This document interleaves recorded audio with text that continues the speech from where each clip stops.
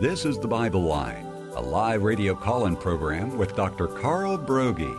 Dr. Broggi is the senior pastor of Community Bible Church of Beaufort, South Carolina. And for the next hour, he's available to answer your questions, providing biblical insight and wisdom for everyday Christian living. Our phone lines are open, and if you have a question, you may call 525-1859 locally, or outside the immediate area, call toll-free 877-924-7980. Now let's join Dr. Carl Broggi. Be diligent to present yourself approved to God as a workman who does not need to be ashamed, accurately handling the word of truth. We welcome you this hour to the Bible Line. So glad that you can be with us for the next 60 minutes. If you have questions as you've been studying God's word, maybe a particular issue that you've been facing in life or ministry, or a passage that's been challenging to you, if we can be of help by God's grace, we'll do our best. You can contact us here locally at the 843 South Carolina Exchange, and that 843 Exchange is 525-1859. Or if you prefer, you can email us here directly into the studio, and the email address is TBL. That stands for the Bible Line, tbl@wagp.net.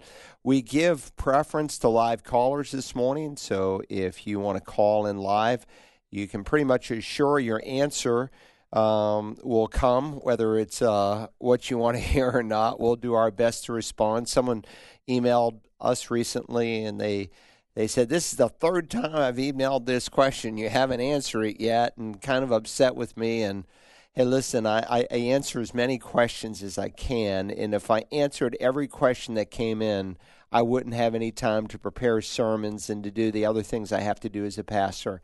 But we answer as many as we are able, and we encourage people to submit just one question at a time, not multiple questions on a single email, and we will respond accordingly. Again, 843-525-1859. Let's go ahead and get started, Rick. All right. Kathy from Savannah writes, I'm a mom of 3 young kids, so I usually follow along with a past sermon online when I get a chance to listen to a sermon.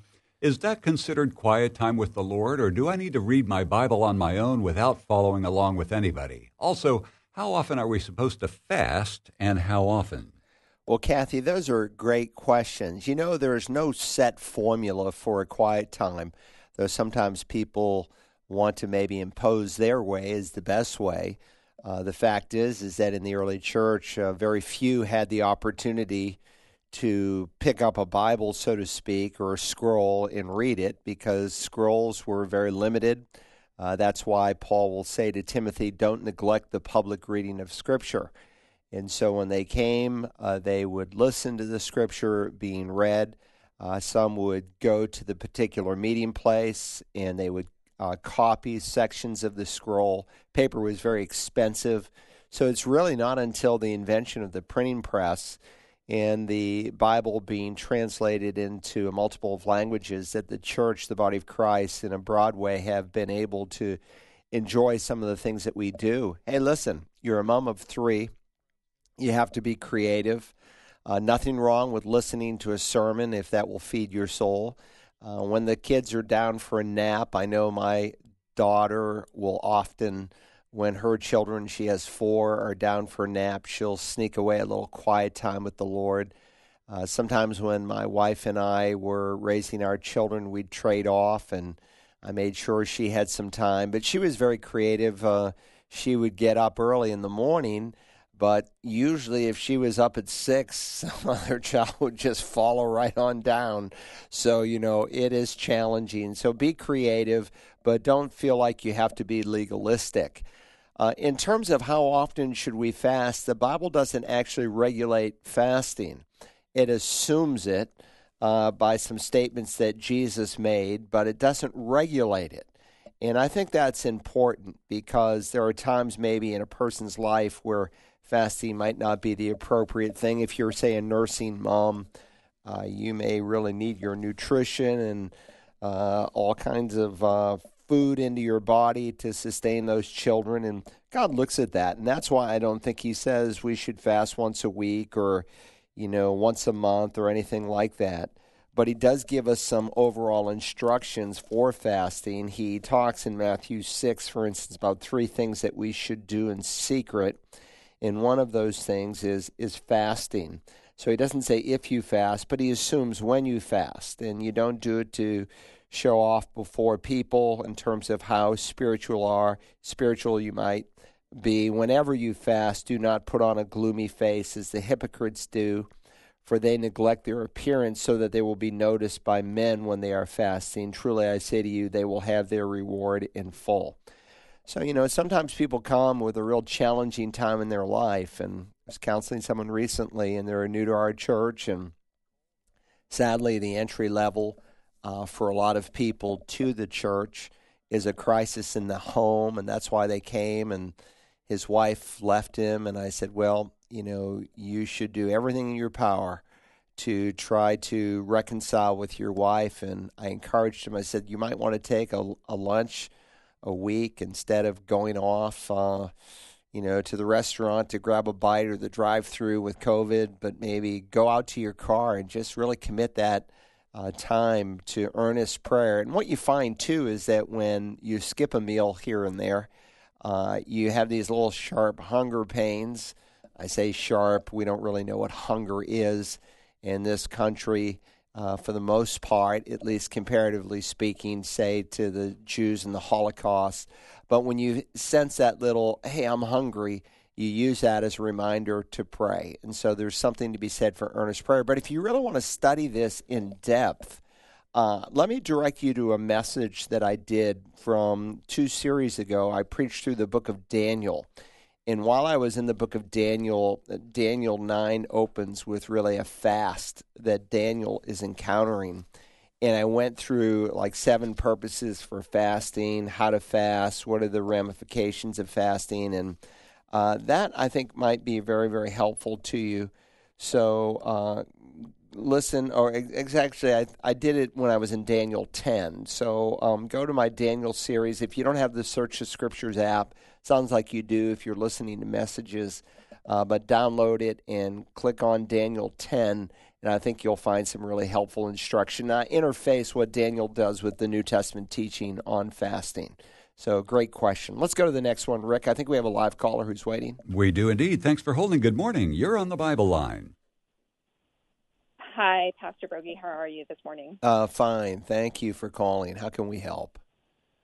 Hi. My question is, I recently learned that my pastor elder was divorced and remarried long before his ministry began.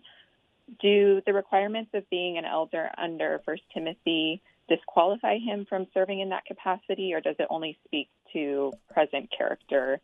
And would it matter if the divorce happened prior to his conversion? Well, this is a really important question, and so let me try to respond. If you want to listen to a very in-depth answer, go to my series on 1 Timothy and click on the requirements of an elder. But I don't think that whether something happened before conversion or after conversion with this particular issue has any relevance.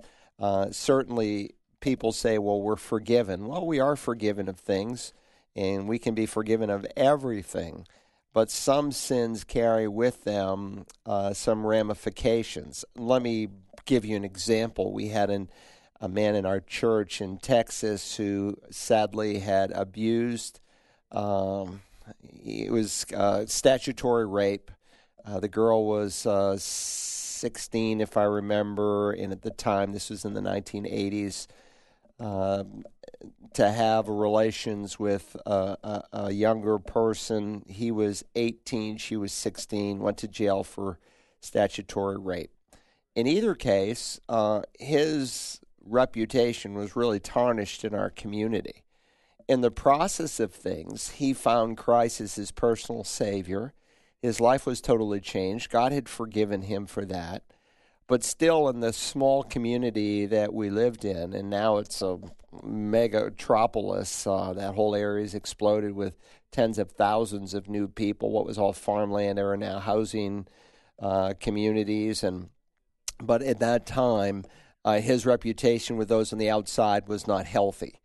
And so because of that, he was disqualified from being considered a deacon. In reference to the office of overseer, and by the way, you can translate that as a bishop or as some of the Old Englishes do, but an overseer, an elder, a bishop, a pastor, it actually refers to the same office in the New Testament, so not different offices. And I know sometimes churches have created a really artificial hierarchy where you have a bishop who's kind of like a super pastor and he moves pastors around. But if you study this passage, Titus 1, Acts 20, you'll see that the words are used interchangeably. An overseer then must be above reproach, the husband of one wife, temperate, prudent, respectable, hospitable, able to preach.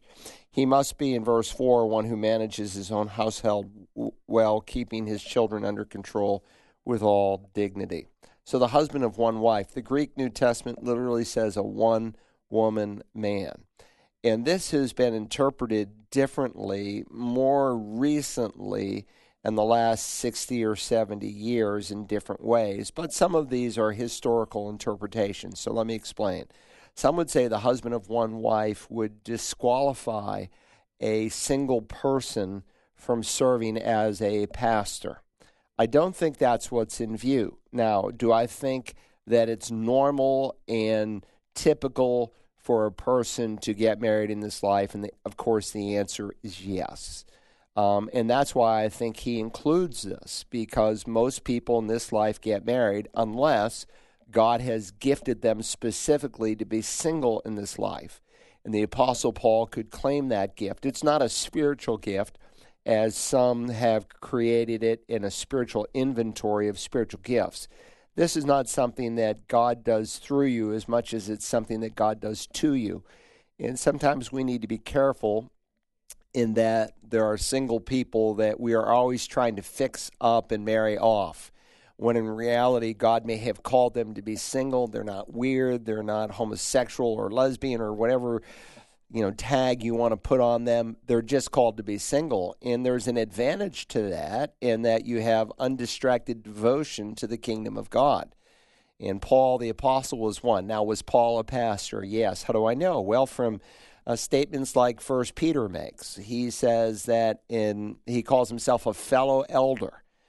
So he was a fellow pastor. Now, there aren't any elders today who are apostles, but all apostles were elders or pastors. So certainly the chief elder would be the Lord Jesus. He was single, and he was certainly not disqualified. Some have said, like Roman Catholics who teach celibacy, they take this portion of Scripture and they spiritualize it, and they say that this is a representation of a cardinal or a bishop, a pope, or the rank-and-file priest who's married to the church. And so they would argue that the children here who are under control are not literal children, but these are the congregants that he is to care for and oversee.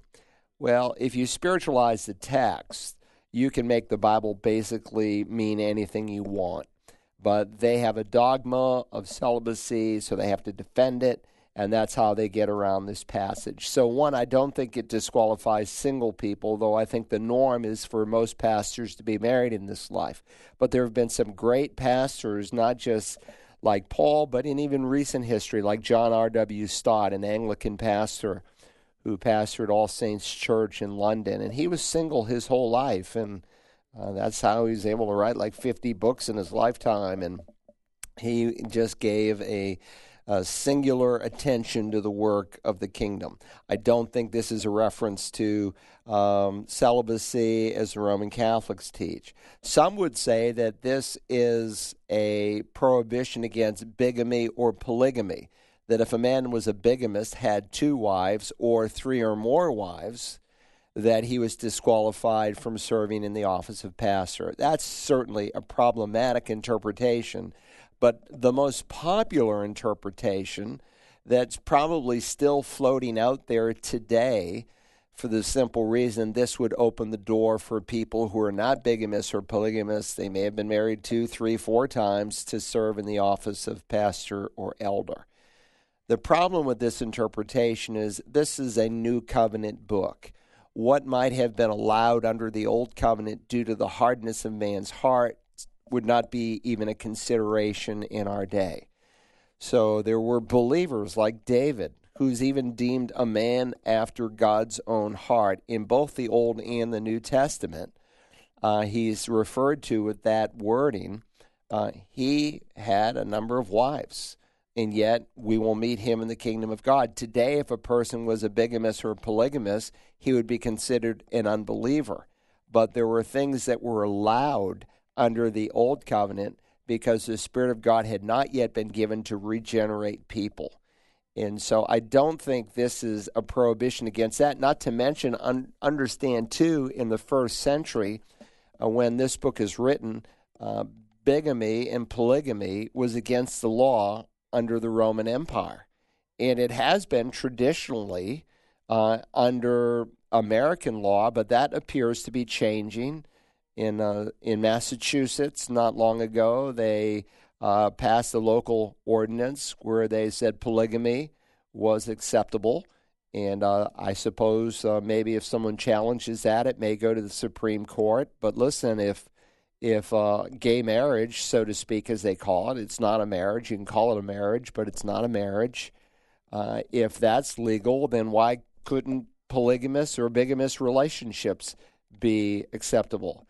Just a couple of weeks ago, I think in the last 10 days, there was 3 men who were supposedly married to each other, and they just were allowed to perform a legal adoption. Again, these are really problematic issues. And now, you've got Christian organizations like Bethany Christian Adoptive Agency that, just acquiesced and said, okay, we'll do gay adoptions now. Supposedly an evangelical group, and they have been historically, but they sold out for money. So I don't think this has anything to do with polygamy or bigamy, not at all. But most people who are divorced and who serve as elders, that's what they're going to tell you is terms of how they interpret this.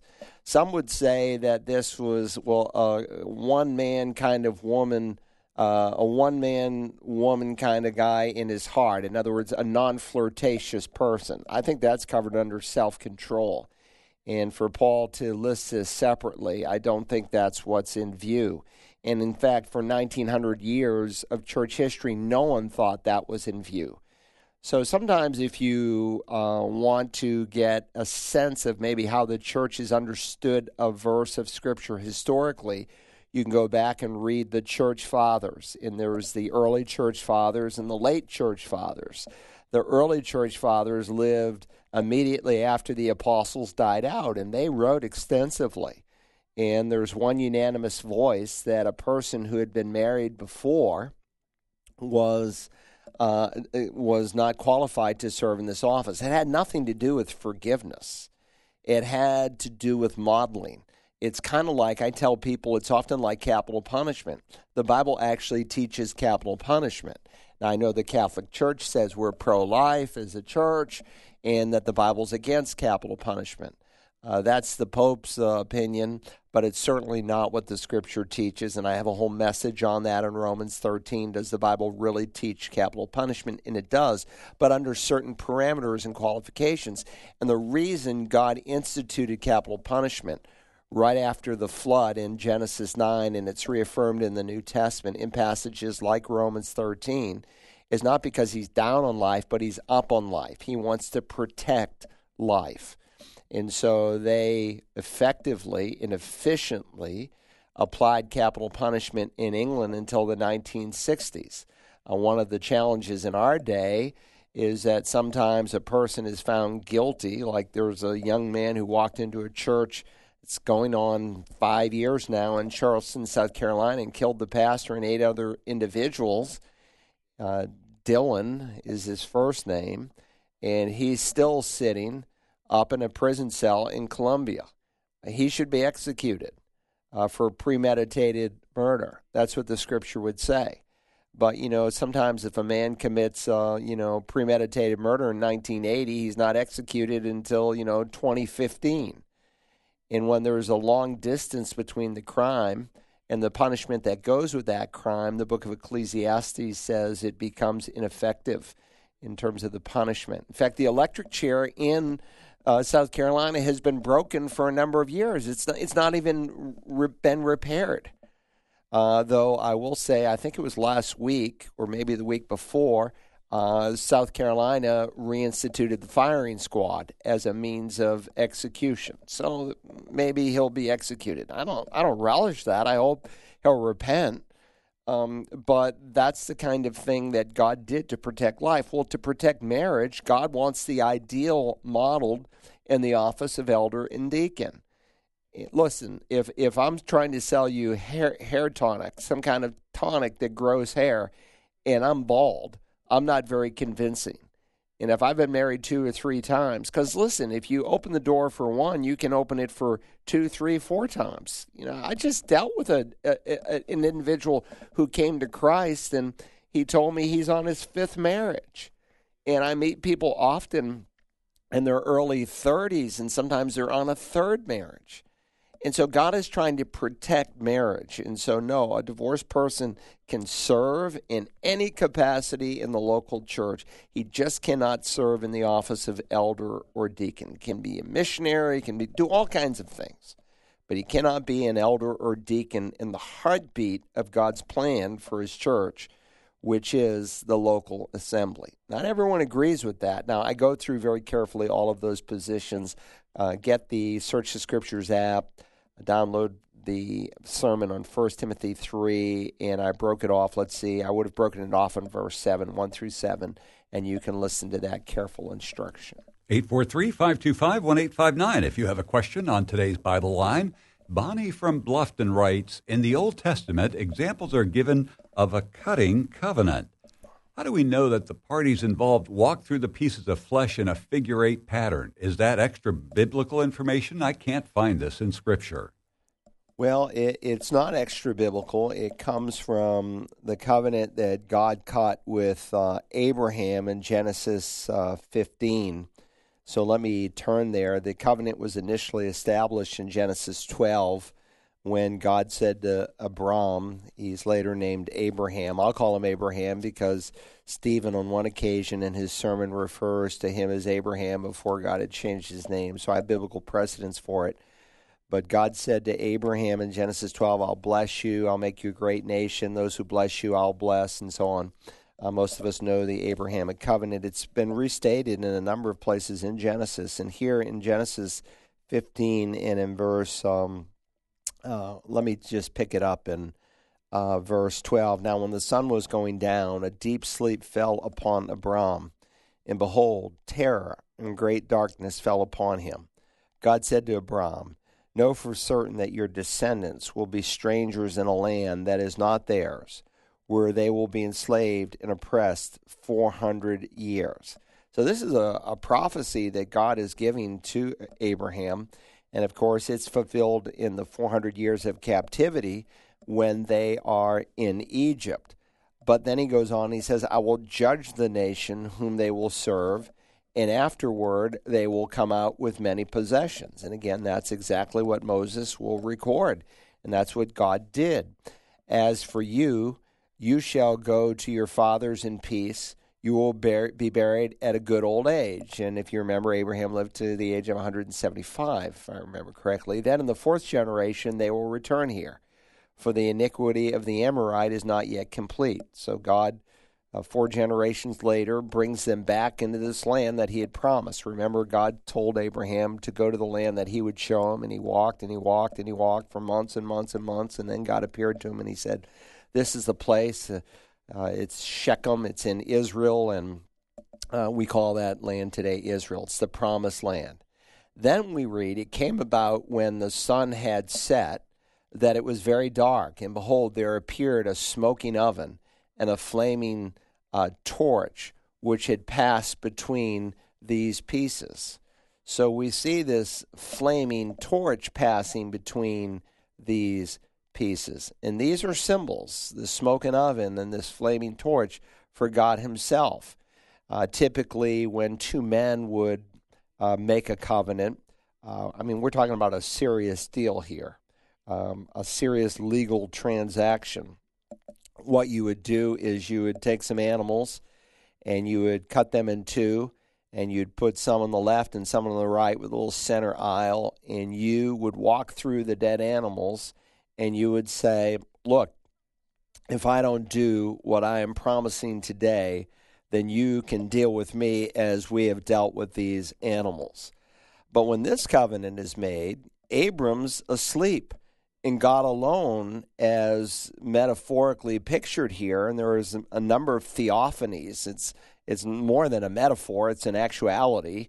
It's a theophany. A theophany is a appearance of God in the Old Testament. And there's theophanies and there's Christophanies, where Christ appears even before he's incarnated in the Old Testament. So when this covenant is made, Abraham is asleep, and God alone passes through the animal parts. In other words, God's word is making a clear statement that this covenant that he is making, and he goes on and he promises a piece of property, has nothing to do with Abraham, and it has everything to do with God. Instead of two people walking through, Abraham doesn't in the dream see himself walk through. This is an unconditional, one-way covenant with the nation of Israel. This is God making a promise to Abraham. This is not Abraham making a promise to God. There's no conditions on this. And this is important because there are people today who are amillennial in their doctrine. Someone called in, I think, last week and said, is it a problem that my pastor is amillennial? And I said, well, yes and no. I mean, there have been good men in the history of the church who are amillennial. They don't believe there's any future for Israel. And amillennialism, of course, comes out of Roman Catholicism. But listen, God made some unconditional promises to the people of Israel, and the church is not the new Israel. When the new covenant is prophesied in Jeremiah 31, God goes on to state that this is going to be fulfilled in the Jews. And he said, as long as you see the sun in the sky and the moon and the stars, that's how long I am committed to the nation of Israel. He's talking about physical national Israel. He said, if you can measure the earth, which you can't, and the universe, which you can't, if you could, then this would be a conditional kind of relationship, but it's unconditional. God doesn't stop there. He goes on to tell Abram what he can also know about this land. And so on that day, the Lord made a covenant with Abram. So this is God making a covenant in the traditional way, except he's making the covenant in a unilateral way where it has nothing to do with the obedience of Israel. And that's why God's not done with the Jew. And Christians who say that the church is the new Israel have really, sadly, a distorted view of God's relationship to the Jew. And the Jew is very important because they are God's really timepiece of what he's doing prophetically in the world today. And he used Israel to bring the first coming, and he will use them to bring about the second coming. Rick, I think we have someone who's waiting on the phone, and we give preference to live callers, so let's go there. All right, very good. Thanks for holding. Good morning. You're on the Bible line. Well, good morning, Carl Broggi and Rick Portioner. Yes, my question is, the Bible says that we're supposed to have peace for all men, correct? So how come that Jesus said, I don't come to bring peace but a sword? So we're bringing, division between mother and daughter, father and son, so on. So how can you balance them two verses if Christ, bring division, between us for his sake, for the gospel's sake, yet we're supposed to have peace for all men? How can we have peace for all men if the gospel is an offense to all men? Well, it's a fair question, but you misquoted the verse. So you don't want to be like the devil who took Scripture and misquoted it to Christ.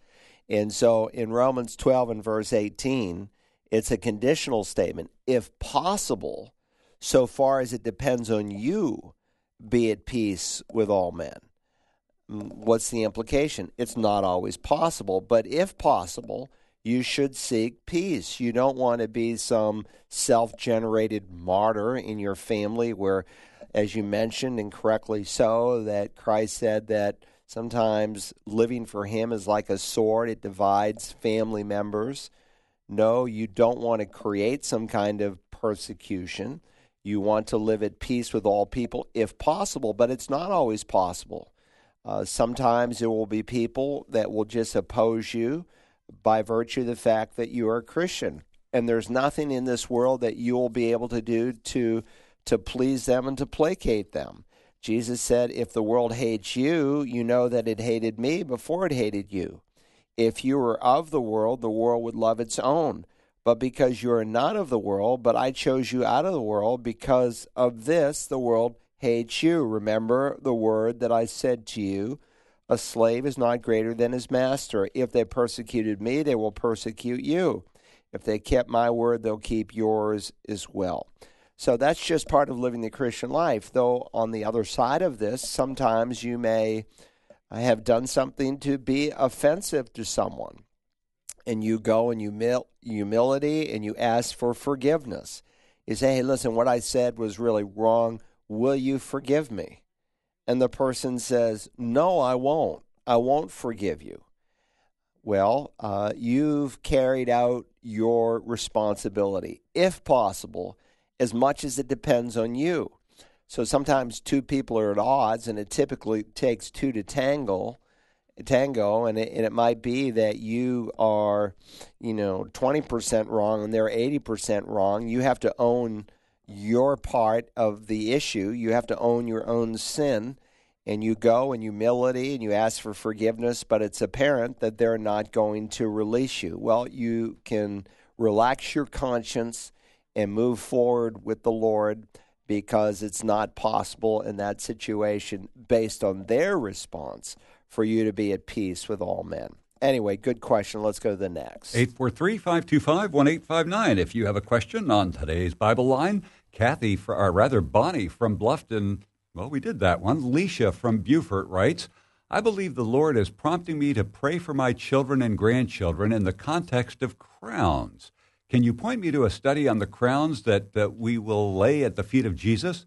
Most references I pulled up in a brief search describe 5 crowns, but there are also some who describe 12 or 13 crowns, among which crown is used as a verb which occurs as clothe, adorn, or beautify. Well, to make more than 5 crowns is to be guilty of clear what we would call eisegesis. Exegesis is when we read out of the Scripture what is plainly taught. Eisegesis is when we read into the Scripture something that is not plainly taught. And so we did a series on Revelation, and I went through the 5 crowns because there are only 5 that are mentioned in Scripture. In fact, we touched on this recently in our series on James. Just like hell is not the same for everyone who goes to hell. Hell is an awful place. Any who go there, it will be absolutely miserable. But the Scripture is clear that punishment is met out according to their deeds, according to their works. So somehow in the perfect justice of God, all lost people will be miserable in hell, but not all lost people will be equally miserable. And God is the righteous judge, and He's assigned all judgment to Christ, and He is going to dictate that judgment accordingly. Well, for the believer, heaven is a wonderful place for any who go there, but it will not be the same for everyone who goes there. There will be differing rewards in heaven, and one aspect of rewards will be also seen during the millennial reign of the Messiah. And those rewards are described in Scripture as crowns. And there's a number that are mentioned. There is the imperishable crown. And so, Paul talks about running in such a way that we may win, and how he buffets his body. He disciplines his life, his schedule, that he might receive the imperishable crown. And some Christians are just, they lack discipline, or they're lazy, or they don't deny themselves in the way that they need to, and so they make little impact for the kingdom. The Scripture speaks of the evangelistic crown, that the Christian is to share his faith, and we are to be involved in the process of bringing people to Christ. And God can use us in different capacities and in different ways. It might be something as simple as, inviting someone to church. We were in a restaurant the other day, and as she was bringing the bill, I said, hey, by the way, do you go to church anywhere? And she said, no, we just moved here. And I said, well, I would like to invite you to the church I attend. I didn't tell her I was the pastor. Where do you go? I said, well, we go to Community Bible Church. She said, where is that? I said, well, if you just went down to this stoplight where the Walmart is and you turned left and you went 4 miles, there's this large church with a big cross and a copper roof. I usually say a fountain that's blowing, but the fountain's broken right now. And she said, yeah, I've seen that. I said, well, you should come. I said, we have 2 services every Sunday. She said, thank you. And, listen, there are people sometimes you just invite to church. And because of your invitation, they end up hearing the gospel and are saved. So there's the evangelistic crown that's given to those who are involved in bringing people into the kingdom. Paul speaks of what we might call the expecting crown. He says in his last will and testament to Timothy, in the future there is laid up for me the crown of righteousness, which the righteous judge will reward to me, but not just to me, but everyone who loves his appearing. A Christian should love and yearn for the return of Jesus. Sometimes churches don't speak about biblical prophecy and the fact that Jesus is coming back. Listen, that's a major teaching. A third of the scripture is prophetic. And pastors should be speaking about the return of Christ from heaven, especially in our day where God is setting the stage. And Israel, which we just addressed in the last question, is a key component to the return of Christ, and what God is doing through Israel today is of great significance. But listen, if you long and look and you're awaiting and expecting the return of God's Son from heaven, that has a purifying effect on your life. That's what 1 John teaches. The scripture says in 1 John 3 that you purify yourself as he's pure, as you look towards that. There's the shepherd's crown, which as much as anything is for a pastor, though I think God may apply it to other avenues. Maybe you're a woman and you shepherd a group of women in a Bible study, or you're a dad and you're certainly the shepherd over your home. Well, Peter is exhorting pastors. He calls himself a fellow elder, as I mentioned earlier in reference to the question that came in on how to understand the husband of one wife. Hey, listen, if Peter was the first pope, he didn't know anything about it. He calls himself a fellow elder, and he speaks about the fact when the chief elder, the chief shepherd appears, you'll receive the unfading crown of glory for those who are faithful. And then most recently we studied in the book of James what we call the trials crown, and blessed is the man who perseveres under trial, the scripture says, for once he has been approved, he'll receive the crown of life. So there's only 5 crowns, but those would be good things to pray into the lives of your grandchildren. But my wife did a topic, I'm sure it's on the Mothering from the Heart app, on how to pray for your children. And, among other things, you ought to pray first that they come to know Christ as their personal Savior. And the sooner you can lead them into a relationship with Christ, the better. But that's a work of God, and you need to pray that they'll have a sense of guilt and a realization of their sin and an understanding of what Jesus did for them. You should certainly pray that they grow in the grace of God and that they develop a healthy love and a reverential fear and respect for the Lord. You should pray that they learn how to honor their parents and the implications of the promise that's associated with that. She's taught that you should pray that your children begin to discover, once they are regenerate, what their spiritual gift is and what their strengths are, their natural talents, their acquired skills, their spiritual gifts given at conversion, because someday they'll give an account to the Lord as to how they use that.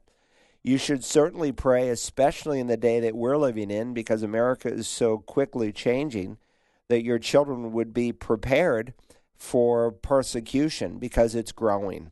I just met with one of our seniors who is graduating from Community Bible Church Christian Academy for home-based education. And I told her, listen, the school you're going to, you are going to face some really pointed persecution. You are going to feel very lonely at times. So among other things, when you get there, you need to find a good local church. We always try to help people to identify a good local church in the community where they're going off to school at. And 2, you need to find some fellow Christians that you can covenant with and pray together and encourage each other. because, the fact that you don't believe that lesbianism and homosexuality and premarital sex are normal, and because you're not woke and, you don't ascribe to socialism that's being taught on the universities. And by the way, this week in South Carolina, there is 2 really important bills that are out there that we should be contacting our people about. One is the REACH Act, and it's an act that deals with teaching the Constitution, the Federalist Papers, and the Declaration of Independence. It's been the law of the land for decades, but since the early 90s, for the most part, all of the schools in South Carolina have just blown it off. Now, there's a few that have started to keep it again, but the bill has been modified so that no one can really gripe about it, and your people... your senator, your representative, actually it's already passed in the Senate. You just need to call your local representative because it will probably come up for a vote next week. It's in committee, but you need to let them hear. And the other thing is medical marijuana. And so, right here in this area in Hilton Head, Beaufort, we have Senator Tom Davis, where every time he stands up on the floor of the Senate, he gives, as much as anything, I suppose, as a libertarian, why we should have medical marijuana. I hope you will oppose that. They need to hear from you this week if you live in the state of South Carolina and you are listening. I spoke with a key leader yesterday. He called me actually last night at 9 o'clock, and he said, Pastor Carl, I met today with all of the sheriffs across the entire state of South Carolina who were able to come, and 100% of them oppose the use of medical marijuana. And 76% of medical doctors in the state of South Carolina are against medical marijuana. Listen, it's the first step to recreational marijuana, and it will only help to destroy this state. But we need to call up a Tom Davis and say, look, I'm sick and tired of you promoting medical marijuana. And if you do it again, I guarantee you will never get my vote again. People like that need to hear from you. One phone call says something. When they get 50 phone calls, they think, wow, there's a lot of people who are opposing me on this issue, and they need to hear it. Let's go to the next question. Ronnie from Okatee writes, now that COVID restrictions on gatherings seem to be relaxing, will Community Bible Church be returning to normal anytime soon? Yeah, Lord willing, anytime soon, we hope. So come this Sunday, you'll find out a lot. Come Sunday.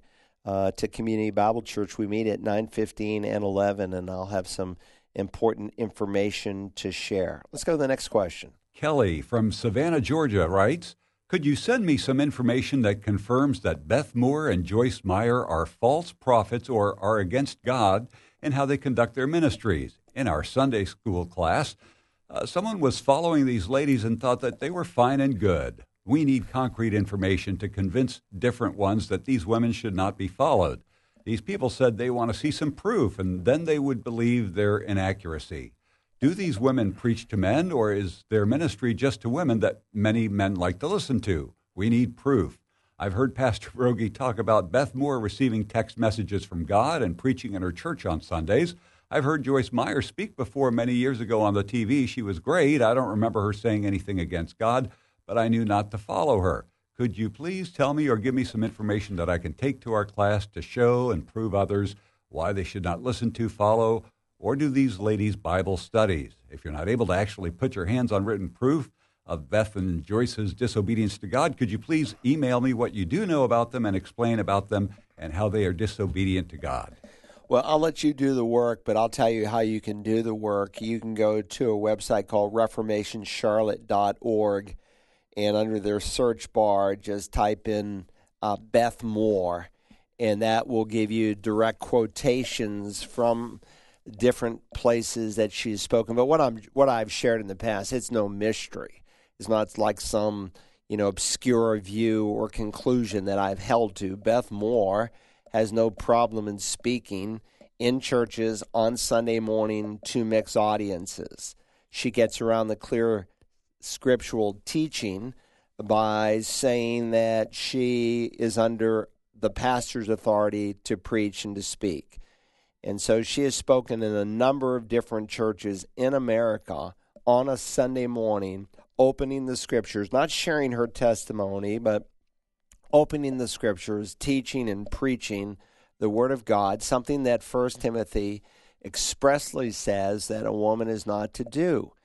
And that's very, very sad, but she's been habitually disobedient. She, in addition, has endorsed and speaks about, her good friends whom she needs to rebuke and say what they are teaching is erroneous. Women who have endorsed gay marriage, and she needs to stand up against them. In addition, she does have, quote-unquote, these direct revelations from God, where she, in the first person, begins to quote God as to what God specifically said to her. Listen, this is absolute garbage. This is absolute error. And again, it's not a mystery. If you either A, follow her on Twitter, all you have to do is read some of the things that she has tweeted out, and you will soon discover that this is actually what she is advocating. She is advocating that you can have this special experience beyond the Word of God, where God speaks to you. Listen to my next to the last sermon in the Revelation series. I give some direct quotes by Beth Moore in terms of things that she has said. But ReformationCharlotte.org, Joyce Meyer, she's just a wacko. Her theology is so bad. How any woman who even has a cursory understanding of the Scripture could follow her. Well, this is the problem of our day. You see, the problem of our day is that God's people are undertaught. They're not being taught sound doctrine. That's why they can be so easily swayed by a Beth Moore or a Joyce Meyer. A pastor is supposed to get up and teach the sheep. But what do we have pastors doing today? They're not teaching the sheep. They're not feeding the sheep. They're entertaining the goats. They're doing just the opposite of what God calls them to do. And that's the sad day that we live in.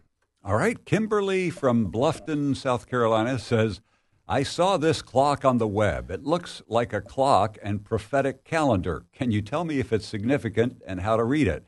I don't know if you can see this. I'm going to give you a bigger one, but just since you haven't probably had a chance to look this over at all, let me tell you right off the bat that... No, I can see it. I can see it. That's the Jewish calendar. Okay. And so what it's done is it's taken the Jewish months and it's created a circle, and they have tried to show you where the Jewish months correspond to, January, February, March, April, May, June, July. And then what they've done here is they've taken the Jewish holidays, and there are 4 holidays in the spring, and there are 3 in the fall. And the 4 holidays that were celebrated and still are celebrated every spring would be, Passover, Feast of Unleavened Bread, Feast of First Fruits, and Shavuot or Pentecost. And so those were fulfilled all in the first coming of the Lord Jesus Christ. It's not by accident that Jesus died on Passover. He was buried in the tomb on the Feast of Unleavened Bread. He was raised from the dead on the Feast of First Fruits. And then 50 days later on Pentecost, again, we think of Pentecost just simply as a New Testament kind of thing. It actually goes all the way back to the Torah, where God gives specific instructions on what should be done. So it was the 50th day after the Feast of Unleavened Bread, or the Feast of Weeks, was celebrated. So those were all fulfilled in the first coming. There are still 3 holidays yet to be fulfilled that the Jews, again, they all celebrate these things. Sukkot, which is the Feast of Booths, and we are going to Israel, God willing, in September, right at the very end of September, really pretty much the first 2 weeks in October, so 2 separate trips. So if you're interested in coming to Israel, go to searchthescriptures.org. You basically, I think, I've got to confirm this this week, will need to be registered about 90 days before the trip leaves. In either case, we'll be there in some time frames. I planned it right after the holidays so that we wouldn't have any interference with visiting various sites, especially the Jewish-run sites. But they still meet in booths, so to speak, and that is going to be fulfilled in the future. Yom Kippur, the Day of Atonement, that's going to be fulfilled in the future. And so there's still 3 Jewish holidays that have a future fulfillment, and they'll begin to unfold their fulfillment during the time of Jacob's trouble or the tribulation. So this is the Jewish calendar you're looking at. The other thing that concerned me was that in this particular website, this individual who posted this in 2014 was saying that, well, the rapture will take place in 2016. Right, yeah. So the website is not good. The calendar is. The calendar just reflects the Jewish calendar. And I will say, people for instance, take the fall feast and they think, oh, Jesus is going to come back on this fall feast. And there have been a number of people like Van Kampen and others who have said, well, Jesus is coming back and this day in September and, just some really weird stuff. Nobody knows the day or the hour, and the rapture can happen at any moment. These actual feasts will happen and be fulfilled in a futuristic sense after the church is removed during the tribulation, with the Feast of Booths ultimately being fulfilled during the millennial reign of the Messiah, because it's a picture of the coming kingdom of the Lord. So the website is lousy, but the calendar is just a Jewish calendar. All right. Tim from Bridgeport, Connecticut says, not sure if you've ever heard of Ken Johnson. He puts out material about the Dead Sea Scrolls and the Book of Enoch.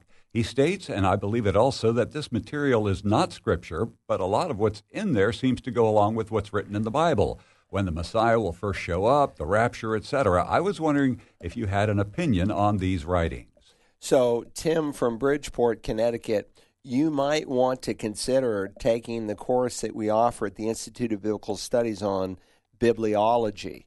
And so I have a whole section where I deal with the apocryphal books and the pseudepigraphal books. The apocryphal books are the books written between Malachi and Matthew during that 400-year period. The pseudepigraphal books, or graphe, pseudo-false, so the false writings, as they're called, they're written after the canon of Scripture is completed.